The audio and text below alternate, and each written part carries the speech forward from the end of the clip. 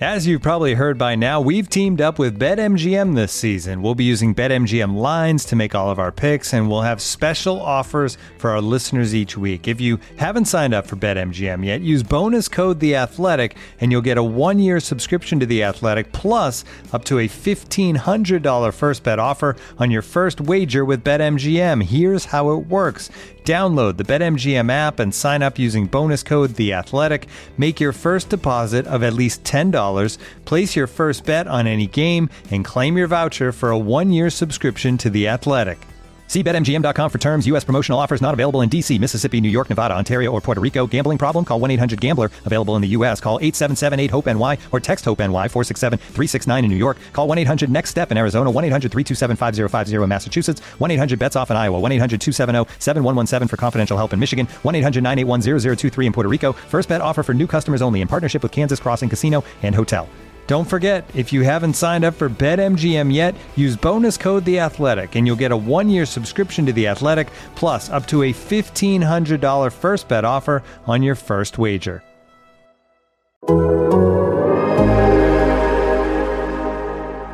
Hello friends, Ryan Bailey from the future here with a quick message about the podcast you're about to listen to. We discuss Leonardo Spinazzola's injury in the Italy versus Belgium game. We were speculating about his fitness, and we have found out it appears he has ruptured his Achilles tendon, which will keep him out for many months. We're very sorry to hear that, but just to clear that up with the discussion we have, and it makes me feel bad about some of the jokes I make. That's all. Enjoy the podcast.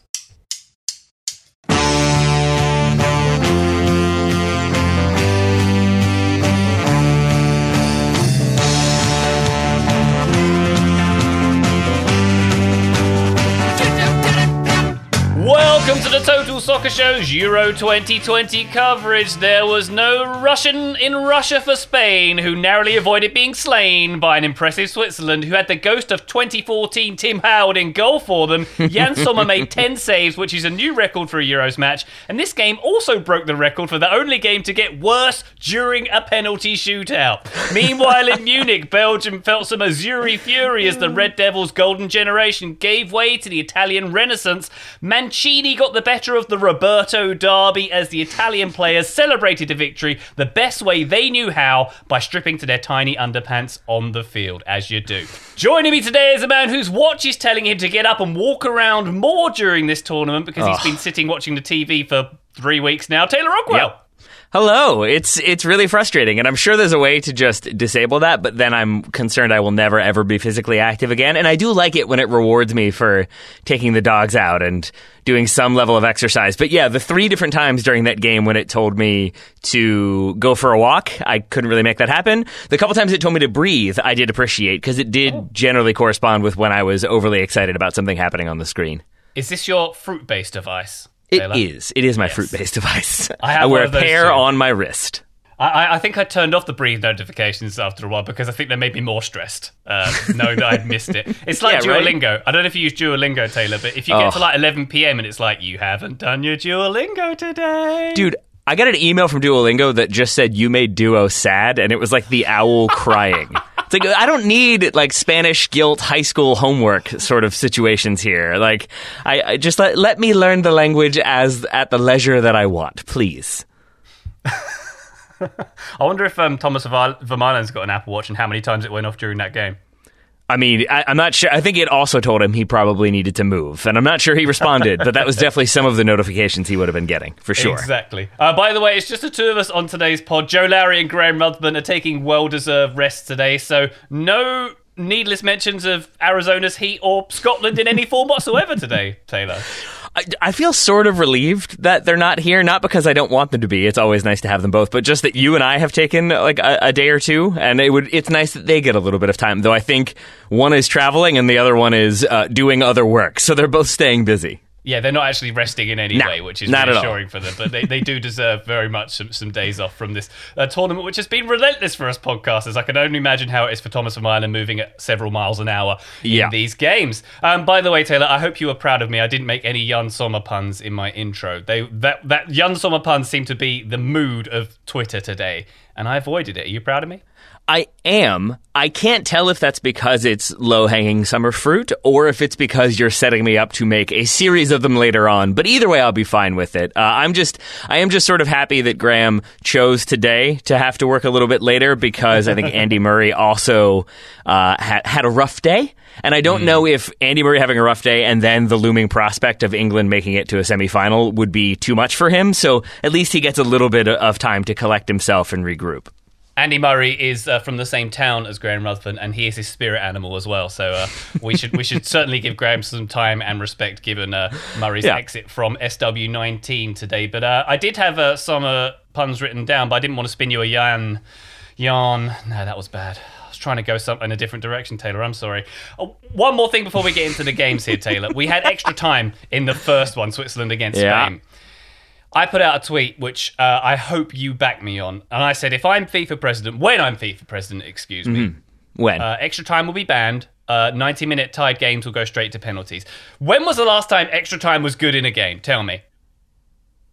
That's right. Maybe it might have happened once this tournament, but that I can't even remember. That game tells you how many of the other games have not been great. I am still a big believer in if you're going to keep extra time. Yes, I know this is a terrible idea with how tired everybody is, with how many injuries we've already had. But in an ideal world, I love the idea of starting extra time and every 5 to 10 minutes a player gets removed. So eventually you're playing like 6v6 on a full field and somebody's got to make something happen and then the game ends. Old people like me remember Euro 96 having golden goal extra time, where the Germans won against the Czech Republic in the final for a very underwhelming mistake goal. So that was It has the reverse effect, as I understand it, though, golden goal. Because I used to be a huge fan of golden goal until I think the statistics show that because both teams are aware that they can lose at any given moment, both teams get way more concerned and cautious and sit way more off, and you don't get as many fun games. You tend to get fluky, deflected goals and that sort of thing. Yeah, but the worst case for me is like the Sweden-Ukraine game the other day, Taylor, where we get to the 121st minute and get a goal, and we've sat through the whole of extra time and we're not even rewarded with the penalties. That's worst case scenario for me, which tells me a lot about my feelings about extra time in general, I think. Let me ask you this then, Ryan. Do you like the idea of like they have to put it to social media? The game ends and then you have to, whatever the site is, it doesn't have to be Twitter. It can be anywhere. We can go to the FIFA site if they want to drive traffic there and get some sponsors for this, and then we all vote. Does it go to penalties or does it go to extra time based on how compelling the game has been? What about that? What if you had the choice? I like that idea, but if we did that, no matter what the game was, Arsenal would always win based on fan votes. Isn't that how the internet works? Somehow it would be Arsenal versus Atlanta United every single time. The two of them would win every single time. Exactement, Tay-Tay. Why don't we move on to the action from today? We had a couple quarterfinals, the first quarterfinals of Euro 2020/21. The first one being Switzerland against Spain in St. Petersburg. This one was 1-1 after full time, after extra time indeed, finishing 4-2 on penalties, or 3-1 in the shootout. 3-1 in the shootout. We got to spare some thoughts for Ruben Vargas after that shootout, Tay-Tay, for those devastated images of him after he Sergio Ramos his penalty over the bar. This one was an odd game for me, Taylor. It wasn't. It wasn't a classic. I don't think it was bad, but as I said, it somehow did have bad moments, and certainly the shootout was a bad shootout. And it felt like, it went in waves who was on top of this one. What did you think about it? Your beginning thoughts, your opening statement on this game, Tay-Tay. My opening statement is pretty similar to what you've already said. I didn't think it was a bad game. I think there's been a lot of negative coverage about this game, especially about Spain, and not even necessarily being critical of Spain, but it's the sort of age-old criticism of they're pass-heavy, they're possession-oriented, they don't create enough chances, they're not that entertaining. And I think that is generally unfair, but in this case, very unfair, because I think their tactical approach made sense. They started with Ferran Torres and Sarabia out wide. They kept them out wide. They committed numbers forward. They had people stepping higher up the field. I think in the opening couple minutes, in the fourth minute, I had Spain with possession. Every single outfield player was within 35 yards of goal. And when they got into a position where they could cross the ball, they had 4 bodies in the box, which is a thing we haven't seen from them. So we saw Spain trying to create. And I think it was important to note that because as the game went on, every single time, I would say literally, but I don't want to be incorrect, but I'll say literally. Like every time I started to get bored and think like, oh, Spain, they possess so much, there would be a quick passing sequence and there would be a half chance or a shot that would be blocked for a goal kick. And then in extra time, it was a lot of saves from Sommer. But I thought Spain did create chances and did do some really smart things. I think Switzerland set up pretty intelligently to defend against what Spain wanted to do. Switzerland did some things I think that weren't expected. And so I think it's even more credit to Spain for adjusting and still finding a way to get the result. Yeah, definitely. And your comments there, Taylor, is particularly about putting bodies in the box. Lucho Enrique, before the game, his quote was, whichever team achieves the task of beating the other's press, because we'll both play that way, that's important. Whoever's more decisive in the opposition penalty area will have the bigger options. And I could certainly see there was more concerted effort for Spain to be more attacking and more in the opponent and trying to beat the press. But for large parts of this game, I thought this was the worst Spain performance we've seen of this tournament. Lots of little errors going on. I mean, they settled quite well early on, but it was very slow, and I'm an England fan, so I can't criticise boring defensive style of play necessarily, but it didn't capture the imagination from the outset, this one, and it just seemed like they were lacking confidence, not great at the back, a bit toothless up front, and that midfield shines like it has done previously, hasn't it? With Pedri, with Busquets and Rodri later on in there as well. It seemed like that's the heart of this team, quite literally. But well, let me say this. What I mean? Yeah, I know exactly what you mean. And I think like you saying that helps me to get my head around this game, because in contrast to the later game, the Belgium-Italy game, which we're obviously going to talk about, that was much more end-to-end and had these kind of big, high-profile moments. I think Switzerland-Spain defied that a little bit more, and it was much more, you'd have these kind of flare-up half incidents, but you didn't get a ton of clear-cut chances. I think a big reason for that is Spain going ahead in the 8th minute. That is definitive what Spain want to do, is score early, possess, make the team they're playing sort of have to step out, have to be a bit more open, and then ideally punish them for that. But I think to Switzerland's credit, they didn't really do that, and so you kept having this game that threatened to kick into that next gear, but never quite did. And again, that's not saying it was a bad game. It's just a game that sort of makes it then harder to be like, Spain were dominant, but then the Swiss made this change, and then they were dominant, and then we went to extra time. Like, you don't have those big swings. It was a pretty like straightforward game from beginning to end, even with all the chaos that did happen. All right, Taylor, is it time for the Morata conversation? Sure. How did you feel he went in this one? Because once again, I found him pretty unconvincing. I feel like I put him in that Timo Werner bucket of disappoints me constantly. Mm-hmm. And Gerard Moreno wasn't much better in many ways. How did you feel about it? No, I didn't think he was either. This is a weird way to explain it, but obviously, Aymeric Laporte was eligible to play for France and is now playing for Spain. If Olivier Giroud had somehow been eligible to play for this Spain team, I think they absolutely would have taken him, and I think he is sort of the type of player they needed in this moment, is someone who just can do the basic stuff and create some chances and ideally get a goal. But most of the Spanish attack today, I thought, was, again, not necessarily unimpressive, but you didn't have that, like, this player is just sort of becoming the key player. They're going to get a goal. They're going to make something happen. And instead what we had was a lot of players getting into positions and getting into moments, but not being able to take them cleanly. Ferran Torres has a chance. Sarabia has a chance in the first half.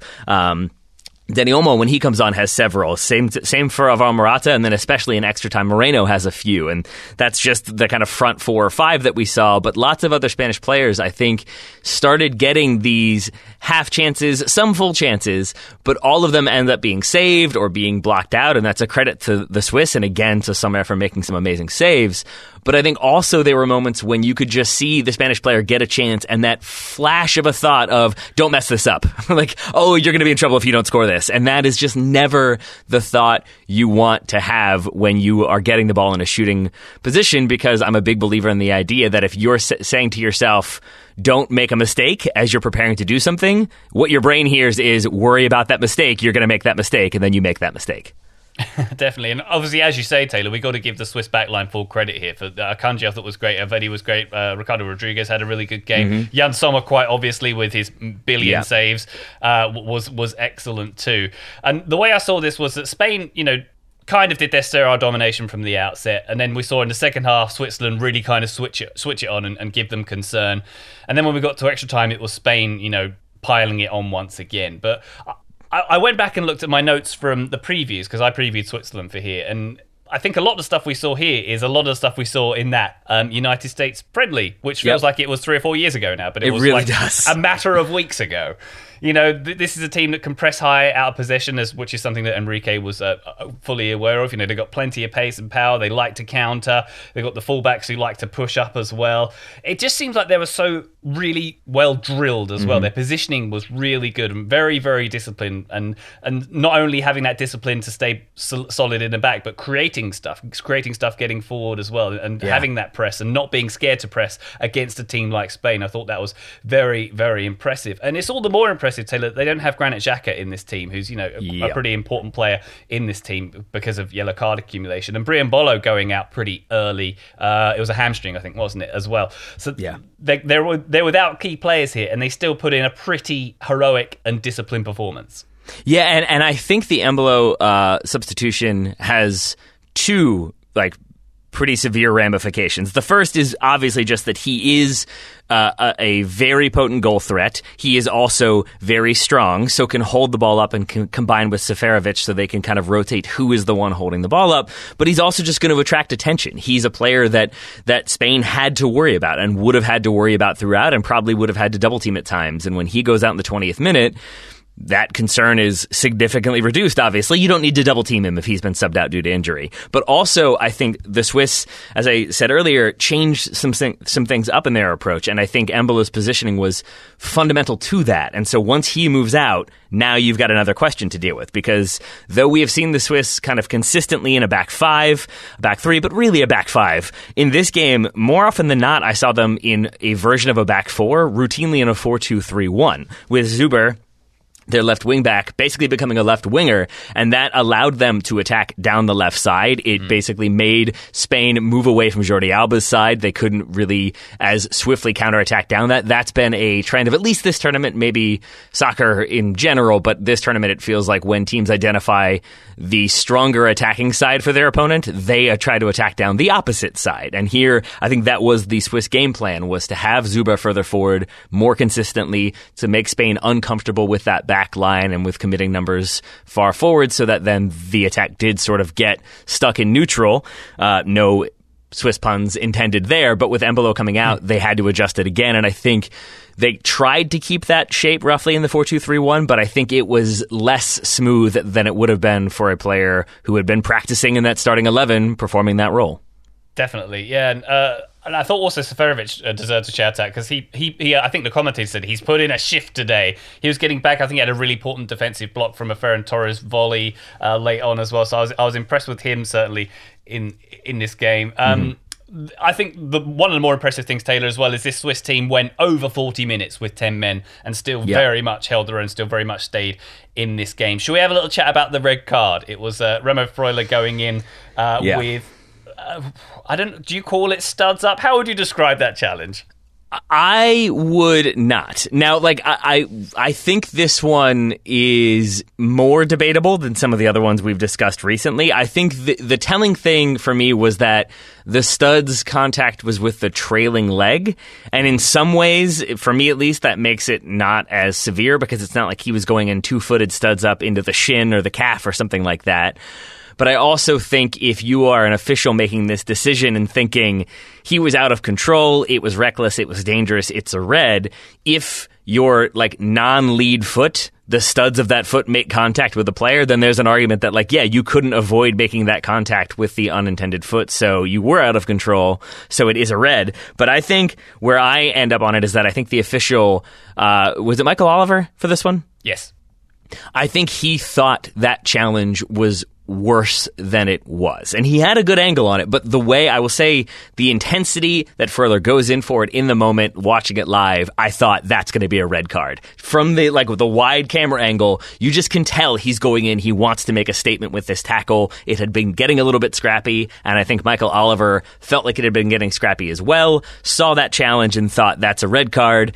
And as Mark Clattenburg said when discussing it for ESPN, It's debatable. Maybe it's harsh. But again, if it's given on the field, it's going to be tough for it to be overturned when there is enough contact to justify it. Well, that's a key in a decision like that for me, Taylor, because he could have given a yellow card and gone to the screen or have it reviewed. Yeah. Right? Is that how it works? I think that's how it works. So that to me, it's a good point. I read there, like, for me, there's a genuine attempt to make contact with the ball there. And I know intent isn't part of the equation, blah, blah, blah, but it didn't feel like a dangerous lunge to me necessarily, and it was a training foot, as you say. So I feel like there could have been, if a yellow was given on the field, I don't think it would have been upgraded. Is that fair? Yes, I think so. I will say though that like I with the incident we had recently, like I was more in the like I can see what was happening there. I can see the evolution of the play. Graham convinced me that it should have been a red card. But I think that what was that Ukraine versus who got knocked out there? Sweden. Danielson with the challenge, yeah. Yes. I felt like because he wasn't going for the tackle he was trying to clear, I thought maybe it was harsh in the moment. Graham kind of talked me into that one. So I just mentioned that here to say that like I would say, yeah, this probably could have been a yellow card, but maybe I'm mistaken. Maybe if Graham were here, he would be yelling at me for being a fool. And while we're talking about yellow cards, Xhaka missing out on this one. I don't know how I feel about the way yellow cards, the accumulation rule in the knockout stages. I think if you get to the now you're in your semis, a yellow card doesn't keep you out of the final. Like it's a clean slate again, isn't it? So you can basically go pretty gung ho in the semi-final, but the quarterfinals or the round of 16, don't you dare. It's kind of an odd situation. Yeah. It makes it just like a bummer at times. Like, I forget who it was who kicked a ball away. Oh, it was Gavranovic for Switzerland, who, like, he comes in, he just, like, kicks the ball away. He knows what he's doing. He's trying to kill time. And I think he immediately recognizes, like, I'm probably going to get a yellow for this one. But that would have meant that he was suspended for the next game. And just that sort of, like, I can see a player not even losing their head, but just in the moment being like, this is what you would do if the situation were reset. You'd tap that ball away. You don't want them to retaking the set piece as quickly as they can or taking the set piece as quickly as they can. But then, because you've got that one earlier, now you have it doubling up, and now you've got the suspension. So I'm with you, Ryan. I'm okay with it not being punished quite as strong. Thanks, buddy. Yeah, man. Penalty shootout time, Taylor. Not the highest quality. This wasn't exactly Europa League final where they couldn't stop scoring. This was, and particularly seeing how good the Swiss were at penalties against France, seeing how good Jan Sommer had been. Little bit of a disappointment they didn't quite show up here, and you got to feel for Vargas obviously putting it over the bar. The most impressive thing for me though, Taylor, was Evan Ekoku on co-coms, who, as the winning penalty, it was Oyarzabal with the winning penalty. Ekoku went, it's going to the goalkeeper's left. That's exactly what happened. I was like, that's a cocky move for the commentator, isn't it? It is. It's one of those things, and credit to him for not celebrating it. But sometimes you'll get those, like they're just saying it. I'll do that sometimes. Like, he's definitely going to the right, and then he goes the other way. And I guess he did say to the goalkeeper's left, I think. But I always enjoy every now and then a commentator will just be like, he's going left, and it's like, to whose left? Because I feel like you've covered some bases there, depending on which way the player goes. Yeah. But I thought this was interesting going into it, and then interesting in a different way coming out of it. Because going into it, as I mentioned, Spain, I think, had attackers in good positions and good shooting chances. And it's telling that their only goal in this one comes from Jordi Alba hitting a deflected ball that had bounced to him, like, outside of the box that goes in.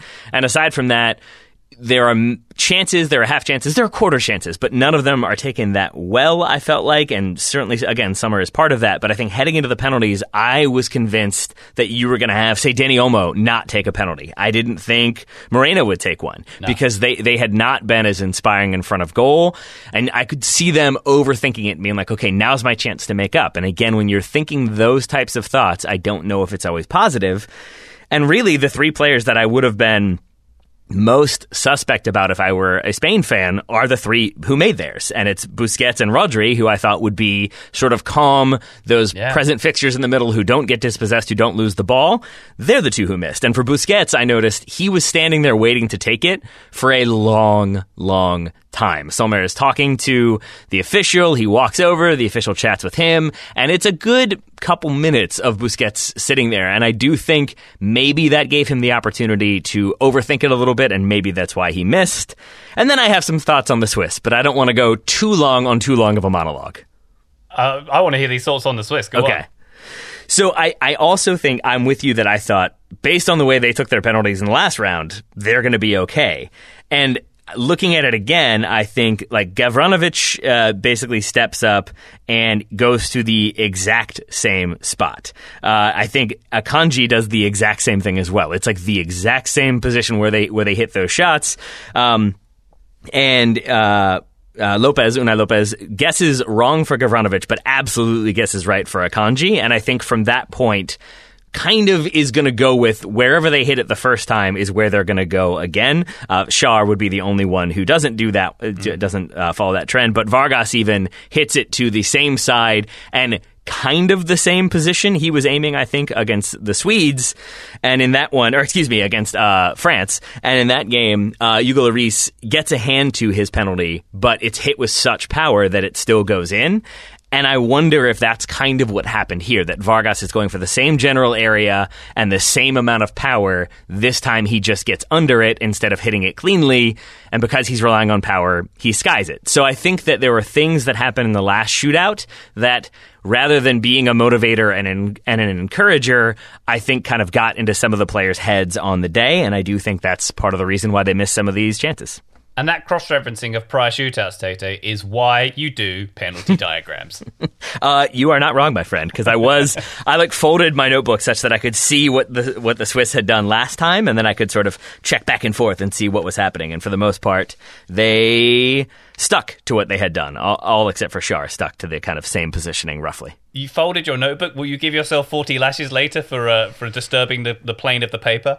I mean, I didn't fold it. I rolled it. I really am, I am not OCD. I'm really not. I know it probably sounds like sure. I am, because if you saw how, messy I tend to be, but with my notes and with paper, I've never, even when I was a little kid, I couldn't handle, crinkled paper trying to draw on it. It had to be, a nice, fresh piece of paper, which, I don't know, is probably me just being spoiled and something. But I do like that, and if I, spill water on something, I can't write on that piece of paper. Get out of here. Okay, so Spain are in the semi-finals. They're going to be facing Italy at Wembley Stadium on Tuesday. One last note on this game, a general point about Spain, Taylor. Is it a bit wild that they are in the Final Four of this tournament? They weren't wonderful in the group stage. I mean, they battered Slovakia, but weren't amazing otherwise, and were quite frustrating for the other two games. They went to extra time with Croatia after blowing a 3-1 lead. They've looked a bit sloppy, not looked great up top, looked questionable in the back. And now they're in the Final Four. What kind of God would allow that, Taylor? I mean, I think one who likes consistency. And though Spain have been up and down, as you've said, I think they've continued to find the necessary step to win. I think that you see elements of harmony in that team, the same thing you see from Italy and did not see from France. That when there's a chance that goes just wide for Italy, I felt like the teammates were picking each other up. And the same went for Spain, that you'd still see the frustrated gestures of, hey, you should have passed me that ball. But I didn't see as much of that, as much negativity. I felt like there was a kind of commonality to the team, a common approach, a common belief. And I think it'll be very interesting to see their next game against Italy, which we're going to talk about Italy's win, I'm sure, in just a moment. But those two teams, I think we're going to have a strong idea of which team really is the kind of consistent potential juggernaut and which team is not, which I guess is my way of saying that I'm leading Italy after today's games. Yes, and you're not the only one, Taylor. We shall talk about Italy against Belgium after these here messages. Stick around. Looking for an assist with your credit card but can't get a hold of anyone? Luckily, with 24/7 US-based live customer service from Discover, everyone has the option to talk to a real person anytime, day or night.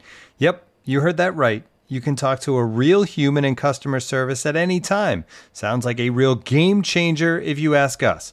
Make the right call and get the service you deserve with Discover. Limitations apply. See terms at discover.com/creditcard. This episode is supported by Season 3 of FX's Welcome to Wrexham. Celebrity owners Rob McElhenney and Ryan Reynolds' small-town Welsh football club has finally been promoted into League 2 after 15 seasons in the National League. Dedicated staff and supporters celebrate the city's return to glory while bracing for the newfound challenges that come with being in a higher division. Will Wrexham AFC stand up to the challenges and rise again into League 1? FX's Welcome to Wrexham. Catch all new episodes Thursdays on FX. Stream on Hulu.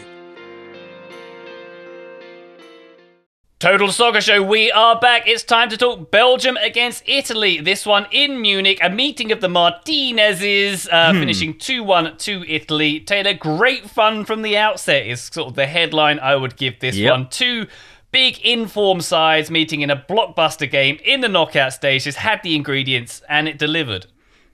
Yeah, I have places to go once we're done recording. I have a very busy evening ahead of me, and I was hoping this went to extra time because it was just such a fun game. Really from the opening couple minutes. Normally with this tournament, we'll have ebbs and flows, and you'll be able to sort of all right, now I'm gonna slow down and do some other things, or catch up on notes or whatever. I usually draw the starting 11s in those opening moments, and I think I didn't do that till halftime because it was just from the outset. It was back and forth. There was probing for vulnerability. There were blistering counterattacks. There was quick possession and quick moving. There was high pressing on both sides, and I thought it was just really, really captivating, and had a lot of interesting narratives along the way.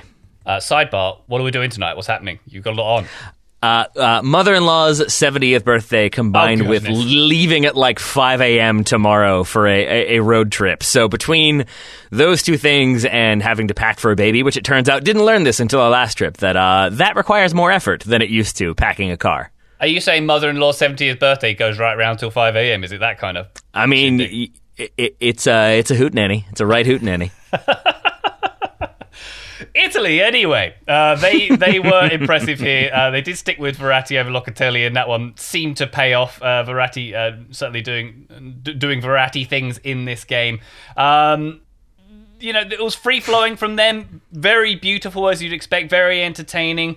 The second goal, I thought, was stunning the way it was built from the back as well. All these sort of passing triangles. It was kind of 80s Liverpool, pass and move. That's the Liverpool groove. I kind of got a little bit of that. And when we had Verratti and Spinazzola sort of combining for things, that was really nice as well. Just a lot of, not just a good team performance, but a lot of really good individual performances as well, Taylor. And I thought it was a shame for Spinazzola, who seemed to have the game of all games, blocking a Lukaku shot that would have certainly caused trouble for Italy, almost scoring an absolute stunner. I think he got on the end of was it a Verratti pass? Someone put him in on goal, and then going off on a stretcher. That's the full gambit.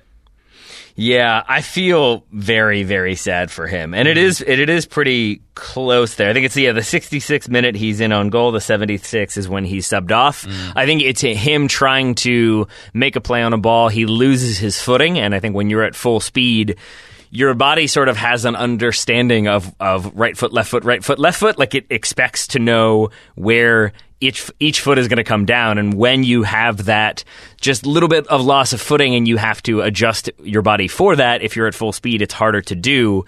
And then you are going to kind of strain a muscle or overuse a muscle, overstretch it in trying to correct for that slight slippage. And I think that is where that pull comes from. I hope it's not that severe, but I think it's very unlikely, even if it's a minor thing, that he's able to go quickly for their next game. I really hope I'm wrong, and maybe it was just the pre-tear or the pre-pull, and so he felt it starting to go.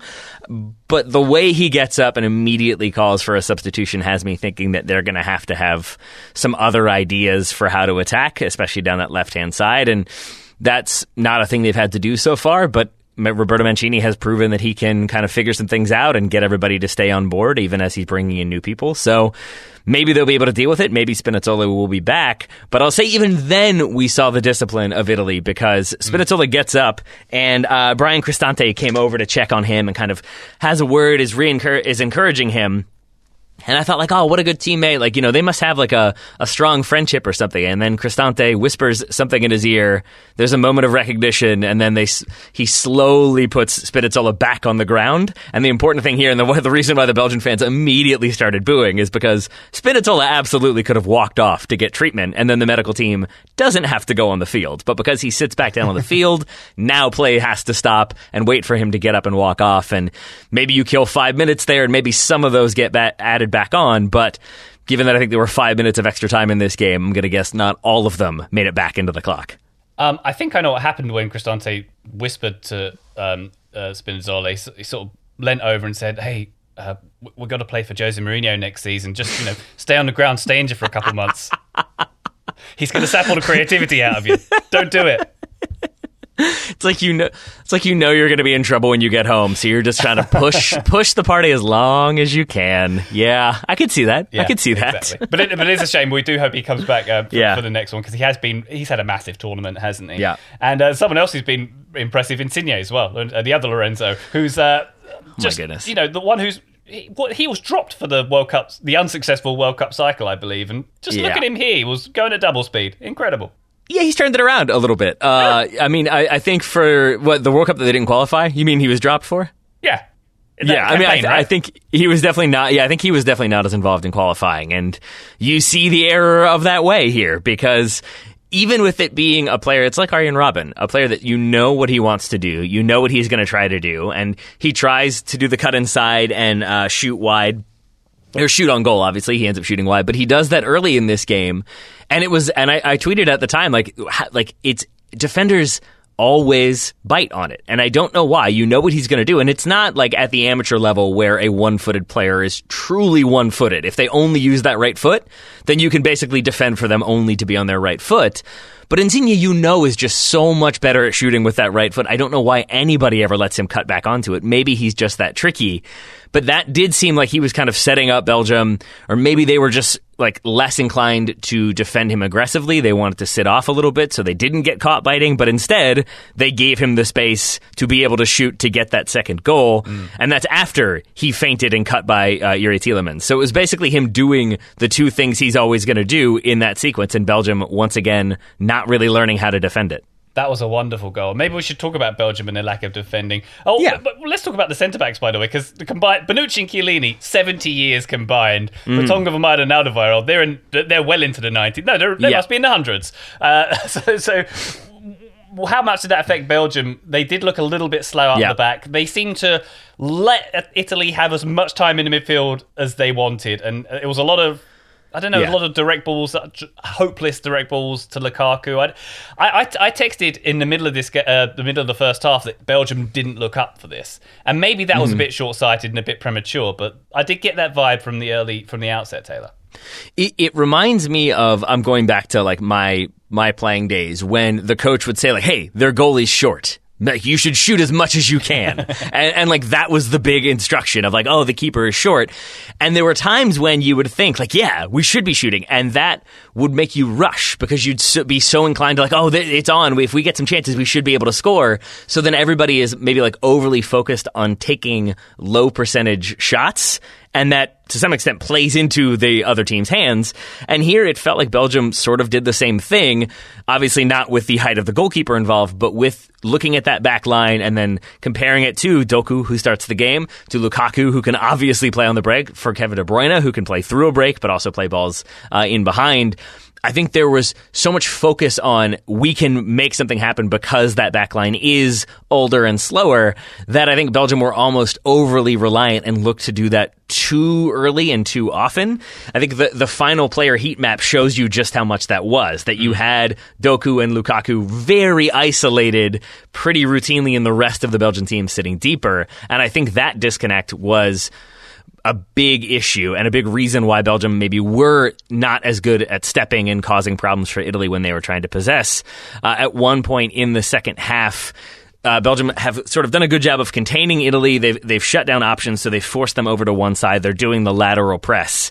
And that only works if everybody is kind of alive to what's happening. And Italy kept sending Spinazzola when he was in, and then whoever replaced him, or at least somebody out wide on the opposite side, on the weak side.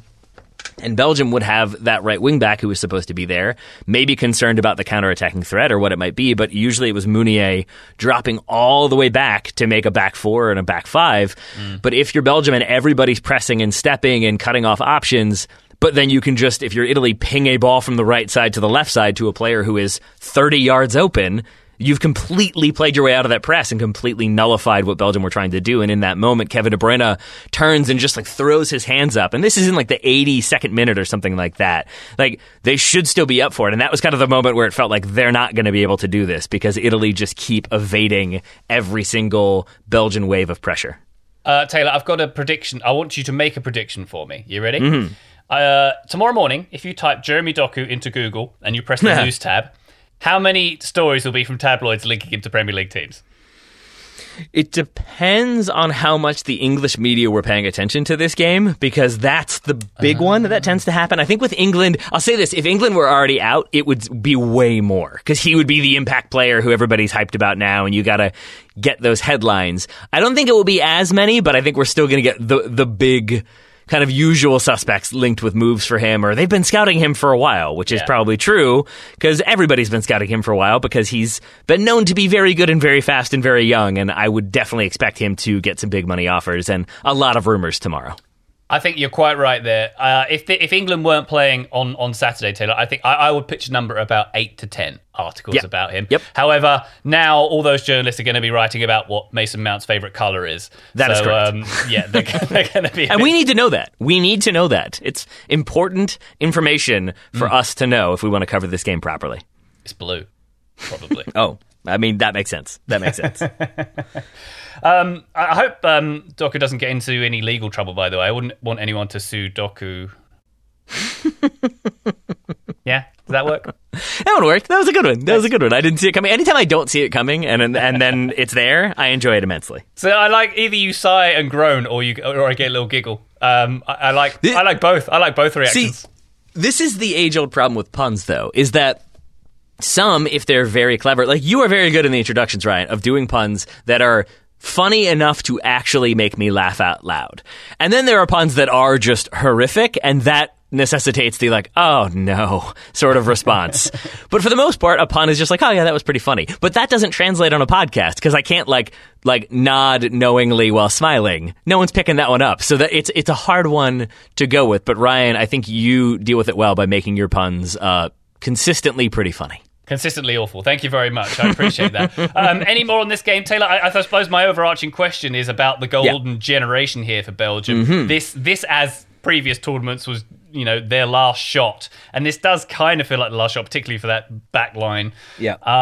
And there was a narrative. I think Derek Ray was it Derek Ray on this game? No, it was. It wasn't. But it was brought up. Whether this was the John Champion, I believe. Correct, it was John Champion. Excuse me.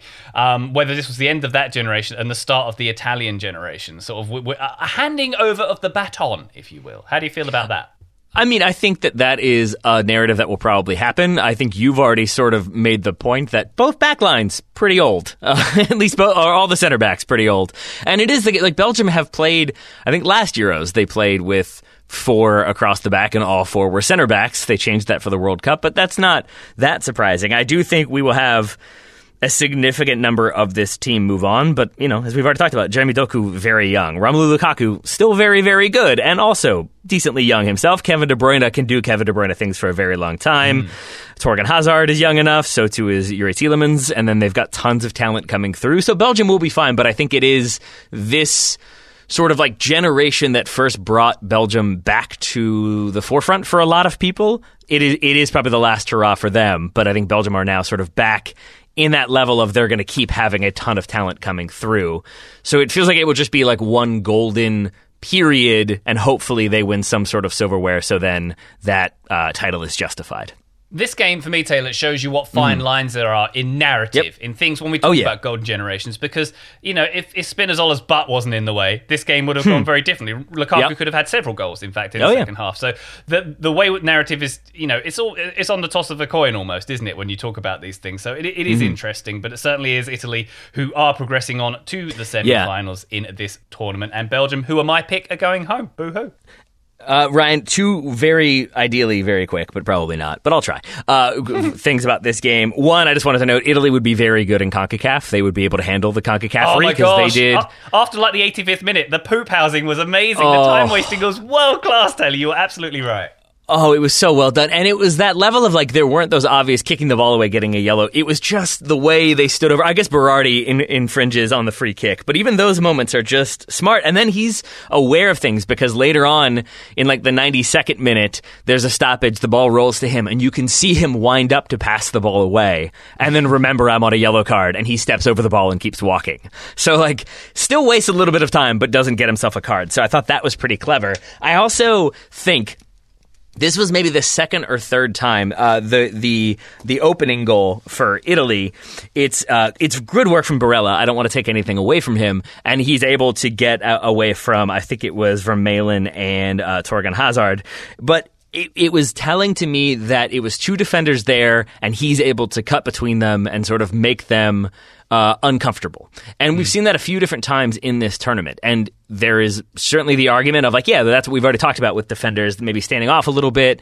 They don't want to get cut. They don't want to get beat. And certainly that is part of it. But I think a larger thing is that I believe this, like that VAR has made defenders a little bit more nervous. And this is not an anti-VAR rant. This is not me saying it's changed the game. But I think there's no margin for error anymore, because any contact, any little clip that would have in the past been like, yeah, it was incidental. The referee didn't see that one. Maybe that should have been given. Now it's going to be looked at, and it might be given. And I think there have been enough of those moments that defenders, you can just see that moment of like, I'm not getting close to this guy. Like, I didn't do anything. You can just see more of that. And I think it also then lends itself to, if two players are running at a player who's on the ball and neither one wants to concede a penalty, they both, I think, will have that diffusion of responsibility and maybe just be less fully committed to winning the ball come what may, because oftentimes that can then lead to a penalty. So instead you get half challenges that a good attacker can get through and then score.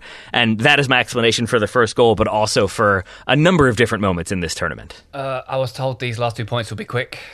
I'm done now. All right, thank you very much, Taylor. Yeah, but your points are very well taken. And Thomas from Ireland, by the way, a lovely gift, a parting gift he gave for that first goal. Very much failing to clear his lines. And Torgan Hazard not covering himself in glory for that one either. But Belgium, they are going home, and it is Italy who are going through to the semi-final at Wembley Stadium. They will face Spain on Tuesday. After these short messages, we're going to talk a little bit about that game and the games on Saturday. Stay tuned. This episode is brought to you by Michelob Ultra, the official beer sponsor of the NBA. Want to get closer to the game than ever before?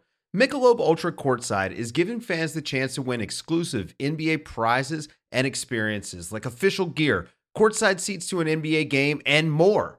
Head over to MichelobUltra.com/courtside to learn more. This episode is brought to you by Michelob Ultra, the official beer sponsor of the NBA. Want to get closer to the game than ever before? Michelob Ultra Courtside is giving fans the chance to win exclusive NBA prizes and experiences like official gear, courtside seats to an NBA game, and more. Head over to MichelobUltra.com/courtside to learn more. Total Soccer Show, we have returned. Taylor, we have a semi-final booked already. Spain against Italy, the most played fixture at the Euros ever. I recall in 2012 when Spain handed it to Italy. I'm not so sure it's going to be as top-heavy as that one. How do you feel about that game? I can't help wondering that I'd rather watch Switzerland against Italy, if I'm honest. Maybe like a fully fit raring to go Switzerland, but they would have had Freuler suspended and they would have had Gavranovic suspended. Xhaka would have been back, but I don't know if that version of Switzerland and a much more tired version of Switzerland, having had to play 2 rounds of extra time and 2 penalties, how much that would have been a problem for them. So I think we do probably end up getting the game that will be better, if not more like narratively dramatic. But I'm with you also that I do not expect this one to be, what was it, 3-0 in the final for Spain that time? That will not be the case this time. I mean, like, famous last words, but I don't see that happening. I think the big problem for Italy is going to be Spinazzola if he cannot play, how they adjust to that. And if he were fit, I think I would be pretty confident in saying that Italy will get a result, just because they have the goal-scoring ability already, but I think they've got attackers who will sort of take it to that next level and feel confident or comfortable with that amount of pressure. Spain, I don't think have convinced me that they do, and so I think I still lean towards Italy, but I think it's going to be a pretty balanced, pretty interesting game, and I think a lot of it is going to come down to managers getting their tactics right, and more specifically getting their adjustments right as the game goes on. I'm not only leaning towards Italy, Taylor, I've fallen into the Italian side, and I'm wearing one of those lovely grey blazers that Mancini was wearing now. Dude, you're not alone. I honestly, as I was watching the game, I was like, I kind of want one of those. They are so stylish. They look like 1960s cabin crew. It's like something on Mad Men, looking at that bench. There was a guy, I know Vialli was there looking pretty dapper. There was a gentleman, I'm not sure who it was, if you'll excuse me, but he had a headset on and sort of this grey hair and the thick rimmed glasses. He looked like the most stylish man alive. And I was like, is he just a model? Have they just hired a model to sit behind Mancini? But they don't wrinkle. That's the thing. Even like when the doctor came on and had his full suit on to check on Spinazzola, I think it was, he comes out and like that suit jacket is still pressed. It has kept its consistency. Sometimes you'll get the wrinkle if you've been sitting down and everything like that. No, they looked dapper and like they had just had like steam pressed suits. Maybe they changed at halftime and put those on. Maybe that was the difference. But yeah, Italy looking good on and off the field for sure. Very much so. And my point there being that I very much will back them to get to the final here, because I feel like this is the point where Spain kind of get found out a little bit because they've got shortcomings, as I have described, and Italy are looking rather resplendent, Tay-Tay. They absolutely are. You will get no arguments here. In all respects. So we have a couple more quarterfinals to deal with, Taylor, on Saturday. Apparently, yeah, there's 2 games. I didn't realise there's another game apart from England happening. At 12 Eastern, we've got the Czech Republic taking on Denmark in Baku. What are your thoughts on this one? I'm listening to other pundits and reading around these. No one seems to be able to put much between these two teams and sort of have lean either way. I feel like Denmark have got a lot of momentum, but also this Czech Republic side, you know, they've got a lot of threats here. They've got, you know, very solid defensive midfield with Souček and Holeš. They've got Schick, who has been excellent in this tournament. They could do some damage against Denmark here, right? Yes, I think a lot of the way... Yes, they could.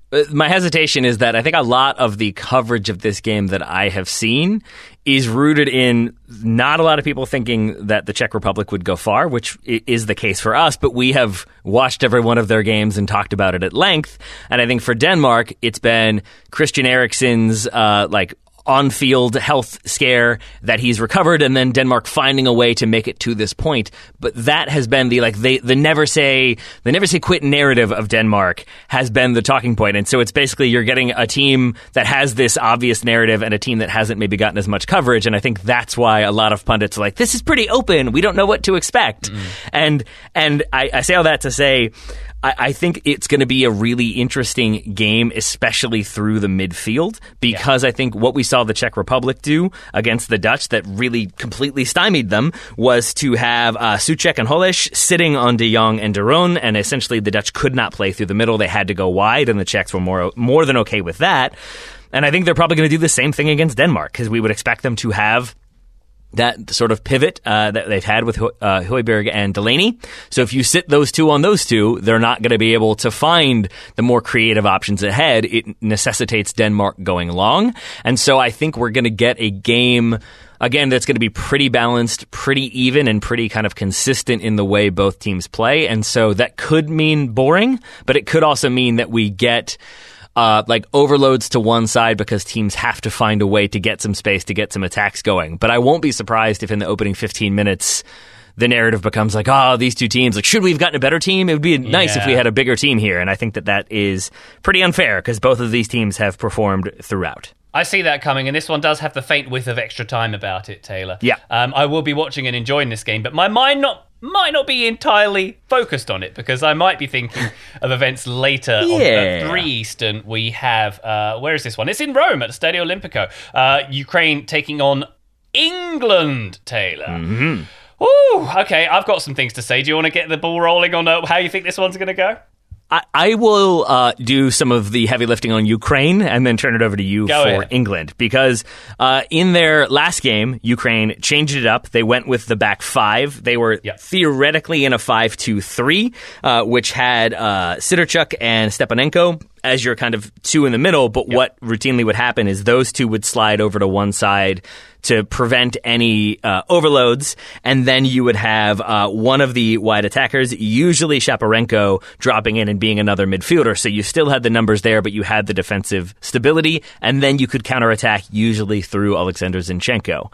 Maybe they go back to like a 4-2-3-1 or something like that, but I would be surprised if they did because this approach worked for them last time round. So I think that's what they will try to do is sort of clog the middle, have that pivot slide over to prevent any overloads or any imbalances, and then counterattack swiftly when the opportunity presents itself and try to get Zinchenko involved as much as possible. That is my read on Ukraine. And final note there, Artem Besedin, who was the recipient of that Danielson challenge against Sweden, I think does not have an ACL tear, but has enough damage that it's expected he will be out for a while, so he will not be playing in this game. Yeah, he is out, it appears. I think I go along with everything you said there, Tay. I think that they probably will persist with the system that worked for them in the last game. But that raises questions for me because I don't know whether England are going to match the system. I don't know whether England were going to stick with the back three as they have done, or they're going to go back to a back four and do a 4-2-3-1.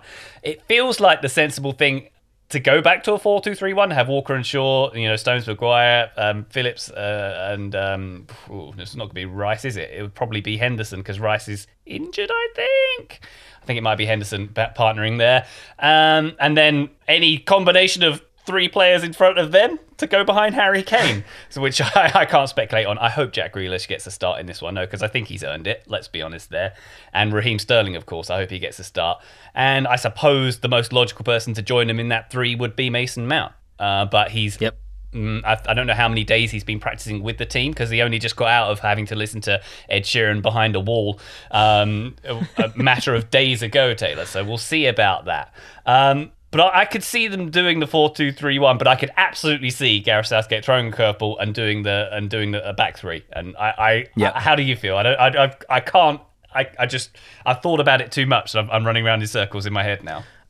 I think my gut feeling is that if Southgate is being a bit more conservative and a bit more cautious because England are at the stage they're at, they're going to be the favorites, there's going to be expectation, but there's always that fear of overconfidence, overcommitting numbers, getting hit on the break. Now you're 1-0 down inside the first 20 minutes and now you've got to chase and you've got to change things up and maybe you get stretched and you don't want to be in that position. So I won't be surprised if he goes with the back three and more or less the exact same look, which means probably Jack Grealish on the bench. I wouldn't be surprised if it's Mason Mount coming in for Sakho. Yeah. But aside from that, forgive me, Saka. I got that wrong. But Sakho is the award they gave out to the worst team in the league. Exactly. I always do that. But not for that reason, but I do tend to flip those. My mistake. But I think that would be the sort of more cautious route, which I think would be understandable because then you can get your footing, get those first 10 minutes kind of acclimate to the game and then go from there.